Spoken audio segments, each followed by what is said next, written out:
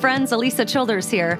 I am so excited to get to talk to Chelsen Vicari today, who writes prolifically about the Christian left, about progressive Christianity and how those liberal ideas are coming into mainstream Christianity. Today, she's going to specifically talk about her visit to the Wild Goose Fest, which is a very influential festival in the movement of progressive Christianity. So stay tuned.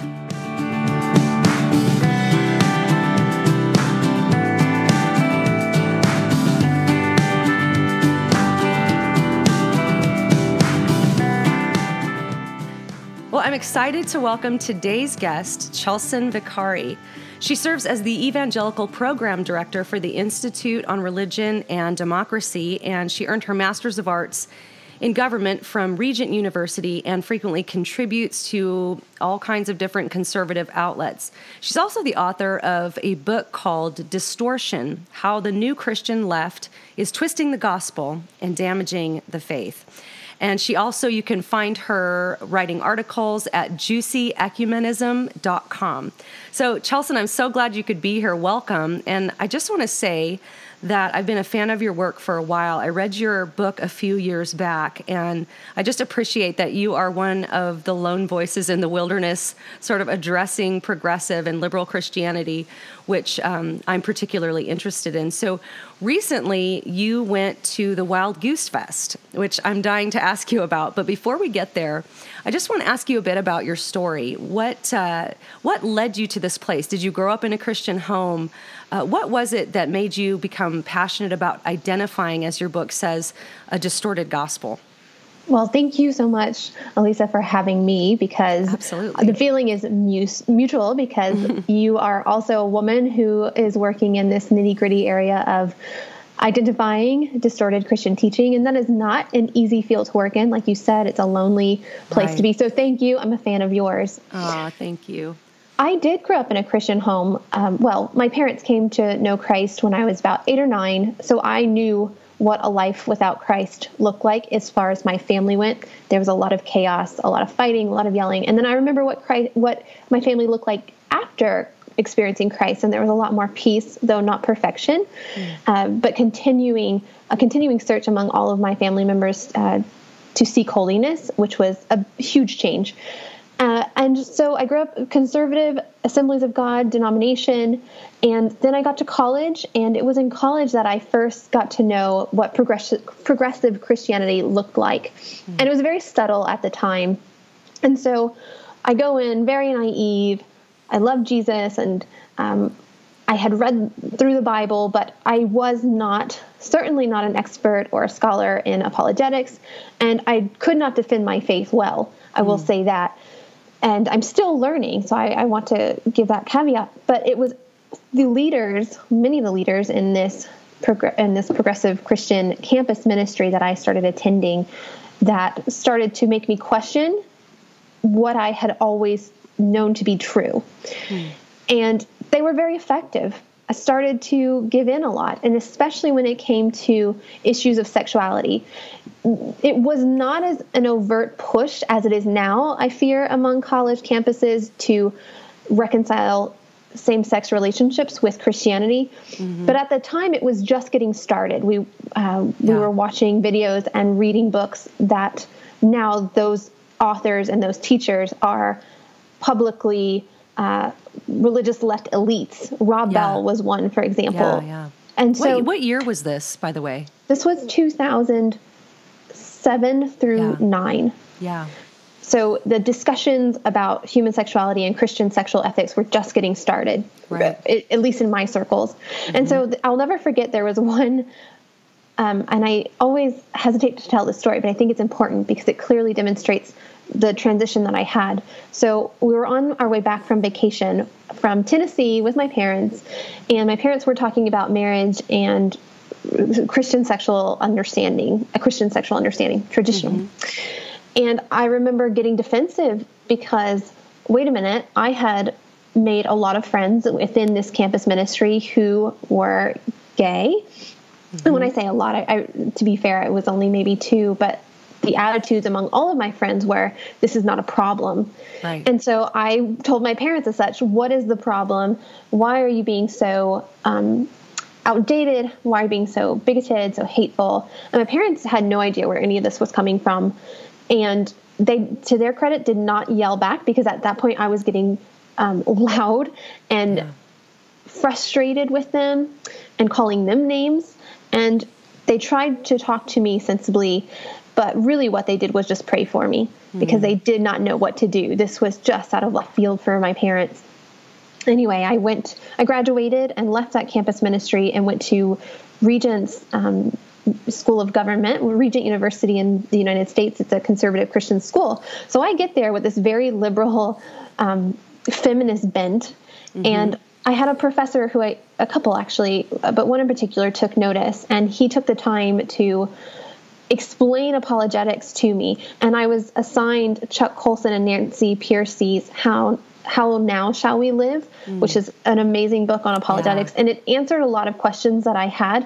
While I don't remember it going into detail about human sexuality. I just remember it challenging a lot of, I remember it challenging the lens that I saw Scripture through, which at this point, because of that campus ministry experience, was to interpret Scripture basically as I wanted to, and to interpret it so that I could have as many friends and be as accepted as possible. I mean, that's really what it boiled down to. I just wanted to be liked. And if this is what was going to get me the most amount of friends and the least amount of hostility and the least amount of confrontation, then I was going to take that route. But reading How Now Shall We Live, reading through the Scriptures with a traditional lens was hugely helpful. And then, of course, it was my parents praying, because the Holy Spirit was doing a work. I mean, it just so happened that Regent was the school that gave me the most money to attend. Otherwise, I would have never gone to Regent. So I can see God's hand, His providence leading me on. And so at that point, even still, though, I wasn't concerned about progressive Christianity. I was interested in the pro-life movement, and I really always had been pro-life. So thankfully, that was never an area that was up for debate. That just seemed common sense to me, that all life is precious. That means the unborn life, the most vulnerable form of humanity, is precious and therefore should be stood up for, defended. So I went to work for a conservative nonprofit in D.C. that was mostly doing pro-life work, and then got a call from the IRD because a board member was a friend of mine, and she recommended me for a job. That's a really long discussion or explanation of how I got to where I am, but it is important because there was such a gradual leading of the Lord. I can see how He used that experience in college to help me to understand how the religious left go about distorting the Scriptures and distorting truth, because it happened to me. And so now I feel like I can at least empathize with how it happens to other young Christians. Well, it's funny how similar our stories are, because it was around that same time. I'm a lot older than you, but like I wasn't in college, but around that same time, 2009, 2010 was when I was in. It wasn't on a campus, but it was actually in a church in a similar situation where all of these discussions were starting to happen. And it was interesting because recently I read one of Rachel Held Evans' book about her journey into kind of a more progressive type Christianity. And she describes the same thing happening all over online and in churches, where just young people were starting to see Christianity different. And then, of course, now we have full-blown progressive Christianity that so many young people especially are getting sucked into. And so after this experience that I had, after a few years, I started to see this theme pop up, this Wild Goose Fest. And I had friends that went. And so I remember going on the website once and just kind of going, what is this all about? And so I haven't seen a whole lot of things written about it, but I saw recently that you actually attended the Wild Goose Fest. So I want to ask you about your experience, but before we do that, what is the Wild Goose Fest? Just for people who are listening who maybe have never heard of that. And then who are some of the featured speakers and artists? What's it all about? Sure. So the Wild Goose Festival is a weekend gathering of progressive Christians in the format that follows Burning Man, or I think of it as the progressive Christian Woodstock. It's tents all over a campground, and there are speakers what seemed like hundreds of speakers speaking simultaneously, and it's impossible to hear every speaker. But it's a large gathering. It has a very good attendance.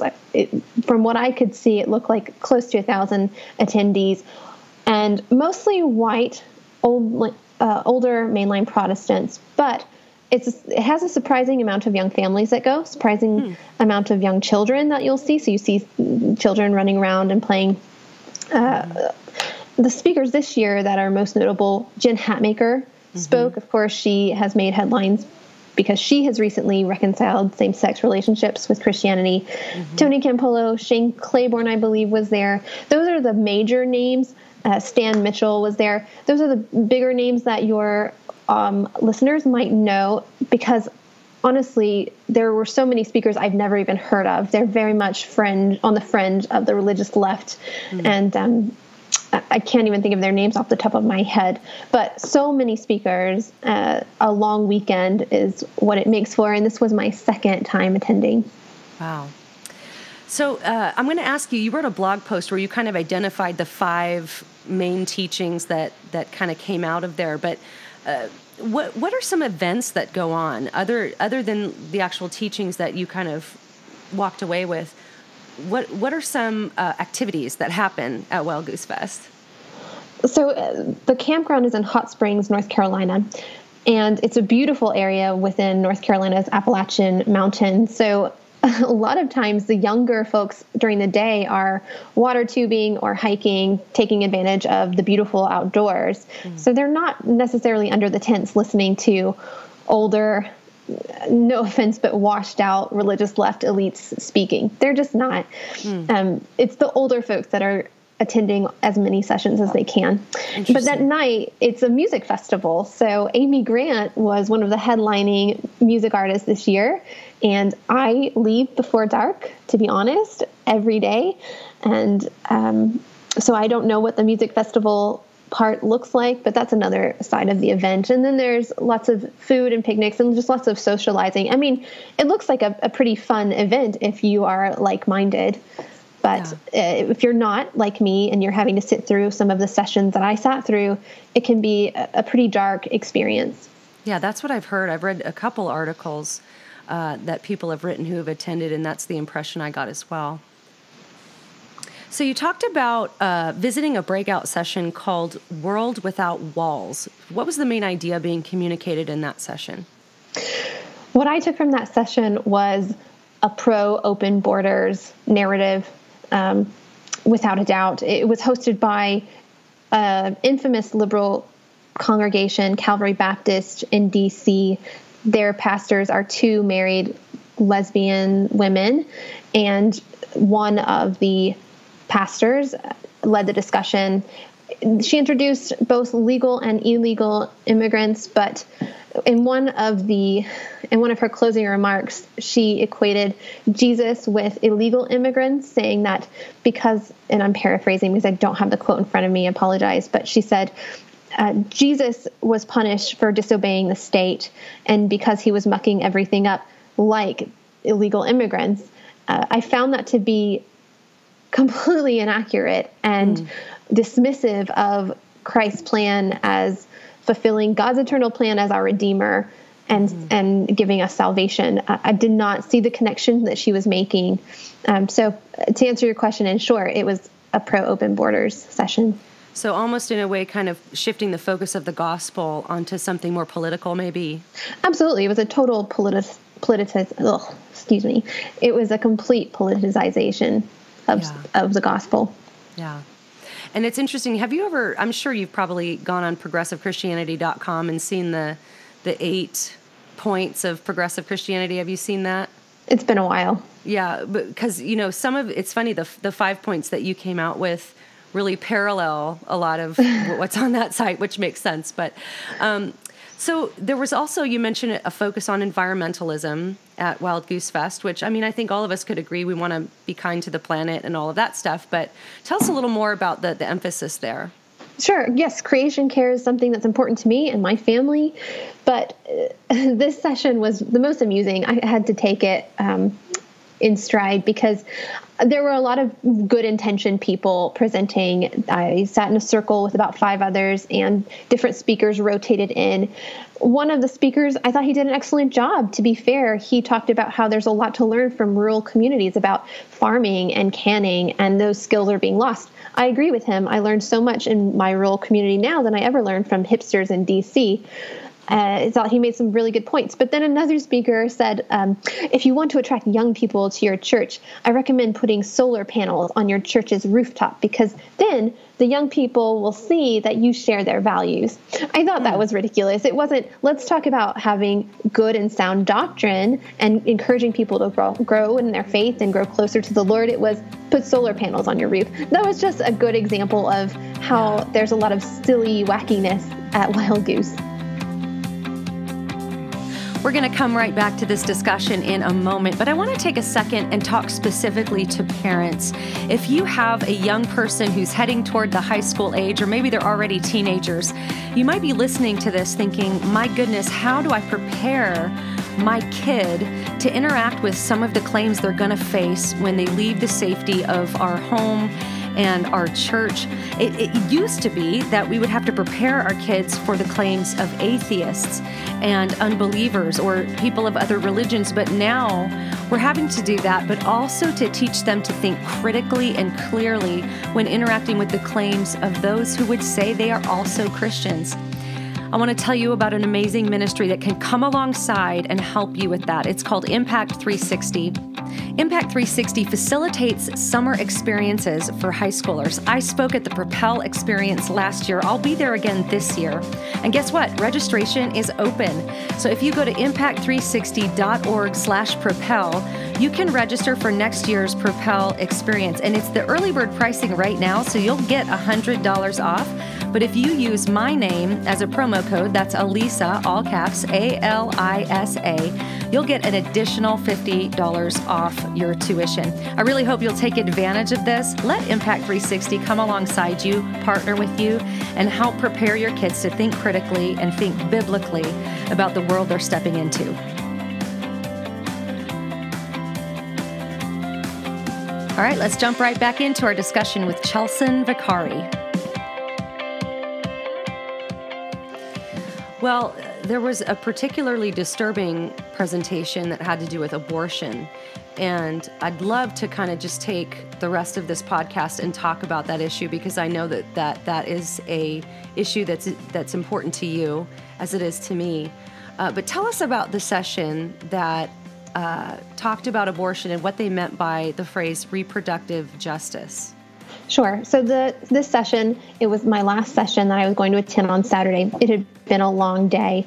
I had just sat through Jen Hatmaker giving her story a couple hours earlier, and just a few tents down, I go to this session called Moving Beyond the Pro-Choice, Pro-Life Binary Arguments.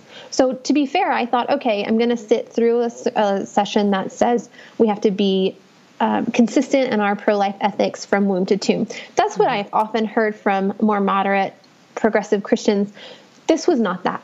I'm sitting there, 2 Planned Parenthood workers walk up, and I know they're Planned Parenthood workers because they're wearing their Planned Parenthood T-shirts, black T-shirts with Trust Women across the front, and underneath it says Planned Parenthood of Memphis. They work for Planned Parenthood. So I think, oh my goodness, this is going to be interesting. So there was only 3 speakers. 2 of them are Planned Parenthood workers. The other works for a community organization that is sympathetic to abortion, or at least this particular speaker was. I can't speak. She wasn't speaking for her entire organization. Just 3 speakers. The two Planned Parenthood workers who called themselves abortion doulas, meaning they support women before and during and after they have their abortion. So they go in while the procedure is taking place. They be their support system. They work for Planned Parenthood. I'm not sure they're actually, I question whether they're trained doulas or not, but that's besides the point. They lead the discussion. The third speaker had very little to say. The 2 Planned Parenthood workers drove the narrative, a pro-choice narrative. There was nothing pro-life about this discussion. It was completely slated. But I think that it was a good, clear picture of where the religious left is headed, as much as they want to say, or some of them do still say that they're pro-life, but there's always that caveat. They always say, I'm pro-life, but we shouldn't advocate for criminalizing abortion, whatever their caveat is. So one Planned Parenthood worker, because I refuse to call her an abortion doula because I think it gives too much credence to what she actually is doing. She said she used to find all abortions are tragedies, but they needed to happen. I'm paraphrasing. But now she said, and I quote, abortion can be a life-saving thing. Wow. She said that. And I'm sitting there and I'm looking around and I'm in total shock. I'm making sure several times that I'm recording this and I'm pinching myself to make sure this is actually happening because it was so overtly pro-abortion. So at one point, a woman stood up. This was during the Q&A later. She stood up and she said, I'm a Presbyterian and I'm a gynecologist and I'm an abortionist and I'm proud to be such. And then a Catholic gentleman stood up and said that he was tired of the Catholic Church being seen as a one issue, namely pro-life institution. And he thanked the abortion doulas or Planned Parenthood workers for what they do. And I just thought, I have to ask a question. I have to say something. My conscience was stirring me to action. And so I did. I waited. There were several questions, and I waited patiently on the side, and then it was my turn. And my question was, I thanked them because I wanted to make sure that they knew I didn't fit that caricature that they were trying to paint of pro-lifers. I wasn't abrasive. I wasn't hateful and bigoted. So I stood there and said, thank you for presenting. But I have to admit that I come to different conclusions on this issue. So my question is, in regards to people with disabilities, people of color, girls and women, how do you reconcile your work when abortion disproportionately affects those communities? How do you reconcile your work? You say, basically, I was trying to get at, you say that you are for girls and women. You say that you are for people of color, and you say that you're for people with disabilities. You say that you're champions of those groups, and yet abortion is affecting those groups of people more than any other. Yeah. Well, the nonprofit worker said she didn't understand my question. Fair enough. Okay. She was not there. She was, I don't think that she really was prepared for the discussion in general. The more boisterous Planned Parenthood worker went into a discussion on how, yes, abortion affects African-American communities. So therefore, we need to be advocating for increased access to health care and increased entitlement programs. So she was shifting the narrative very cleverly, which tends to happen. And I have to say, it was the other Planned Parenthood worker who took my question seriously and answered it as honestly as perhaps she could have. She said, yes, women who might choose abortion because their baby, she used the word fetus, is a girl, was one of my sticking points. So during her training, she said they were asked, what could your sticking point be to not being able to help a woman go through an abortion? And she said, girls. Yeah. Now, I thank her for that, but then she quickly brought up a hypothetical situation that I believe helps her get through supporting a woman who wants to have an abortion, a sex selection abortion. She said, well, what if that woman who comes to us, her husband forces her to get an abortion because he does not want a girl? I have to help that woman, essentially. And if that helps her to get through the day and helps justify her work in sex selective abortions, well, that's not a very good answer. Yeah. So it's interesting. That's how I think it was very telling that she said, yes, there are sticking points, but I have to create ways to get through it, is what I took from her answer. It's like killing women in the womb in the name of feminism. Exactly. And it's interesting you said that she said, I just want to kind of make this point again, because I think it's quite powerful. When they were saying abortion can save lives, And it's almost like trying to turn the narrative to make abortion into something that is pro-life. Exactly. That is exactly what is happening. Yeah. This is the issue that is so frustrating to me about progressive Christianity, is I hear them saying we need to outlaw the death penalty. We need to criminalize guns. But when it comes to criminalizing abortion, and let's not forget what abortion is. It is the murder of innocent lives. When it comes to criminalizing even something that might stop sex-selective abortions or abortions affecting people with disabilities, Down syndrome babies, abortion giants taking advantage of vulnerable African-American women who are in difficult situations, they will not say anything about criminalizing that act, something that seems so basic to the sanctity and dignity of human life. And that is, I think, what tells me, and this is my personal opinion, that I don't think they are as pro-life as they try and make themselves out to be. I see them anyway using the I'm pro-life label when they want to give themselves a vague authority so that they can turn around and either bash the pro-life movement or say I'm pro-life, but here's why we can vote for Democrats, or here's why crisis pregnancy centers aren't enough or are failing. Whatever their caveat is, I think we need to be careful, because I will say, there's only one, and I go to conferences hosted by the religious left all the time. I watch them online. That's my job. And there has been only one speaker I've ever heard who talked about the dignity of the unborn, and that was Shane Claiborne. So it makes me respect him.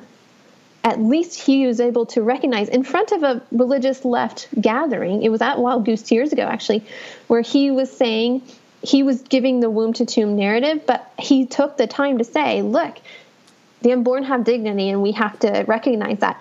I've never heard any other progressive Christian talk about the dignity of the unborn without caveats. Wow. You mentioned the womb to tomb narrative. Just for someone who may not be familiar with what that means, give us an idea of what that means. Sure. They'll say that it's a consistent life approach. So they'll say that we need to support the unborn, but we also need to support or not support the death penalty, so that God is the only giver and the only one who can give life and the only one who can take away life. I have some issues with that, because I do think that the state has a responsibility in some senses to ensure justice. So they would be, for example, anti-war. They would not see any validity in the just war theory. So anti-war, anti-death penalty, anti-abortion. So, I will say, after that pro-abortion session at Wild Goose, a woman came up to me and thanked me for asking that question, because she works for an organization that is has a consistent life approach, and that's the term that they use. And I was grateful for her, because she also tried to raise that issue as well in her question, although I don't think that they answered her question at all. And then actually there was another woman who came up to me and thanked me. She stood up and said that she had an abortion, and she actually regretted it and still regrets it. And because of that, she adopted her foster child in a way of sort of paying penance for her abortion. And she admitted that to the group, and I was grateful for her witness to say, I had an abortion, and she actually said, I felt the baby move away from the abortion tool. She said that in front of this group. And although she was grateful for the abortion doulist, because I think she was a teenager, she was 19 at the time, and she was alone, and she needed support, and she had none. But at least she was willing to say, I felt my baby move. I felt that wasn't this the child, answer. This wasn't a fetus. That was just a clump of cells. This was a baby that moved, and I regret it. Yeah. Well, back, 2009, 2010, when all of this was starting to kind of bubble up, I remember noticing that conversations on LGBT inclusion were shifting. But at that time, it seemed like most of my friends who were kind of heading toward a progressive bent were still just pretty much all going to be pro-life, in the sense that they would be against abortion. it seems like that is changing. Are you seeing a shift? Are you seeing actually a trajectory moving toward, obviously seeing this at Wild Goose Fest would indicate that you are seeing a trajectory moving toward a more pro-abortion view and maybe just leaving that pro-life view behind in the progressive church. Is that something you're seeing or that you predict will happen?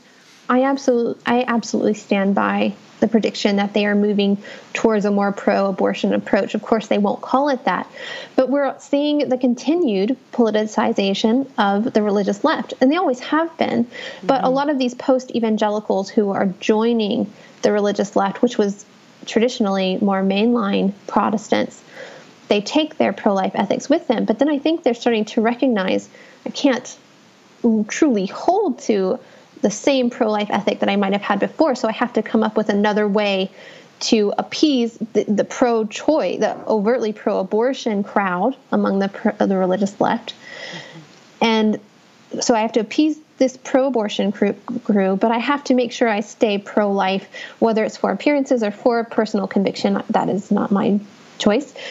I think it's also important to say that Wild Goose is a trendsetter among the religious left.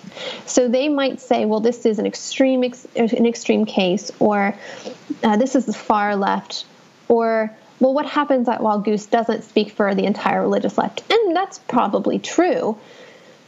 But what we've seen in years past is certainly the LGBT activism has been at Wild Goose, and it was at Wild Goose long before it started infiltrating evangelical circles. Mm-hmm. And now we see the trajectory of evangelicals or more conservative groups within Christianity moving the same direction as Wild Goose. Jen Hatmaker is the perfect example. Yeah, I was just going to say that, yeah.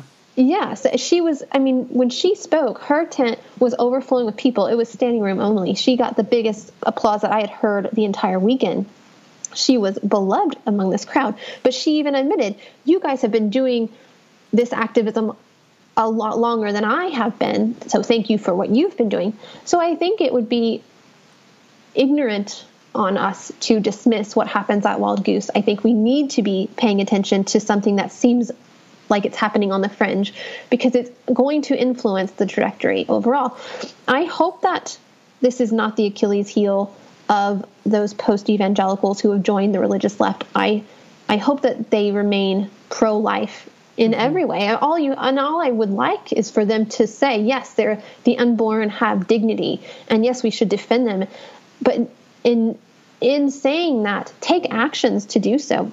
Go to the March for Life, and you might not agree with everyone there. You might not come to the same conclusions on the way to defend life, but show us that you're not just using the label for your own gains, because that's at this point what I'm seeing is the I'm pro-life but group. Yeah, it's like they're using the phrase because probably the vast majority of Christians these days are still going to identify as pro-life. So it's like co-opting the term, pro-life. And it's like, in a way, it's like to keep it positive. We're pro-life, we're pro-woman, we're pro the woman's life, and it gets shifted to where it still sounds positive. But like you said, abortion can save a life is a perfect example of that, of trying to keep a positive term, but really it's death for someone. So. Exactly. I want them to speak truth into their own camps.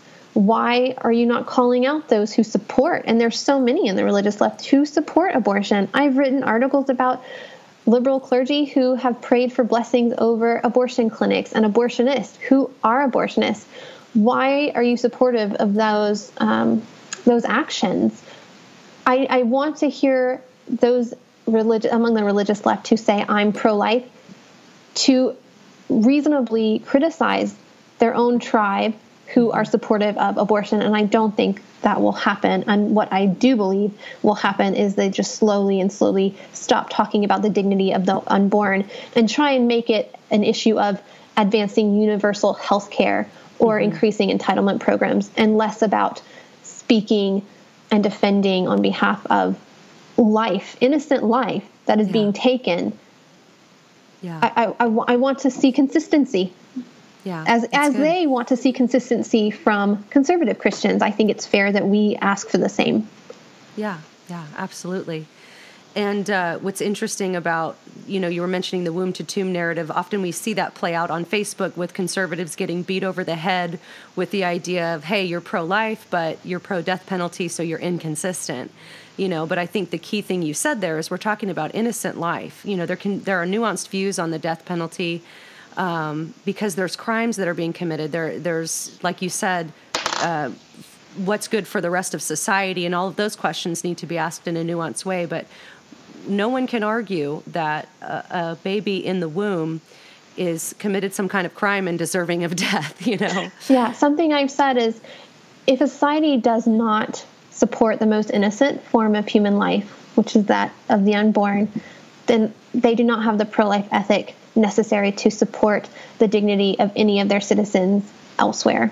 Yeah. And so if the religious left wants to talk about aiding women, aiding people in poverty, aiding disenfranchised communities, then I think it's fair to ask them to stand alongside traditional pro-lifers who say, we want to see the dignity of the unborn defended. And one quick thing before we end today, in your experience, what's their typical view on euthanasia? Is there sort of a typical view that the progressive Christians or the left have on that issue? That's interesting. I personally have not seen that issue come up very much, but it's something to certainly look into. Yeah, because that would be interesting to find out. It would be. Yeah. Yeah. Well, as you got home from the Wild Goose Fest and kind of back into normal daily life, what do you think was your biggest takeaway? What were your thoughts and reflections in the days that went by after you got home? My initial reaction once I was home and processed everything that I had witnessed was I was thankful for the work of the IRD. And that's not to be a shameless plug for the organization I work for. Mm-hmm. It truly is not... There were not a lot of conservative Christians walking around Wild Goose monitoring what's going on and then going home and reporting. So it made me thankful that I have the opportunity to work for an organization that is working in a really difficult area of ministry, but I do believe that's what it is. It's ministry. Yeah. And it made me recognize all the more how important my job and the jobs of my colleagues are. That's great. Well, I am certainly grateful for the work you do, just tremendously grateful. And if anyone's listening and you want to know more about Chelsen's work, go to juicyecumenism.com and also grab her book. You can get it on Amazon. It's called Distortion: How the New Christian Left is Twisting the Gospel and Damaging the Faith. It's an important read. If you are seeing some of these issues pop up in your daily life online, you want to get connected with Chelsen. She's on Facebook and Twitter.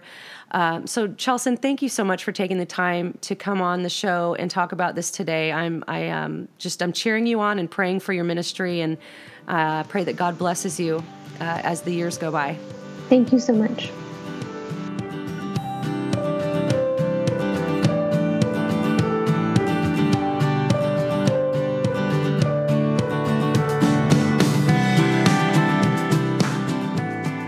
If you enjoyed listening to this podcast, you can sign up to receive my posts by email by going to elisachilders.com and clicking the subscribe button, or simply subscribe to the Elisa Childers podcast on iTunes.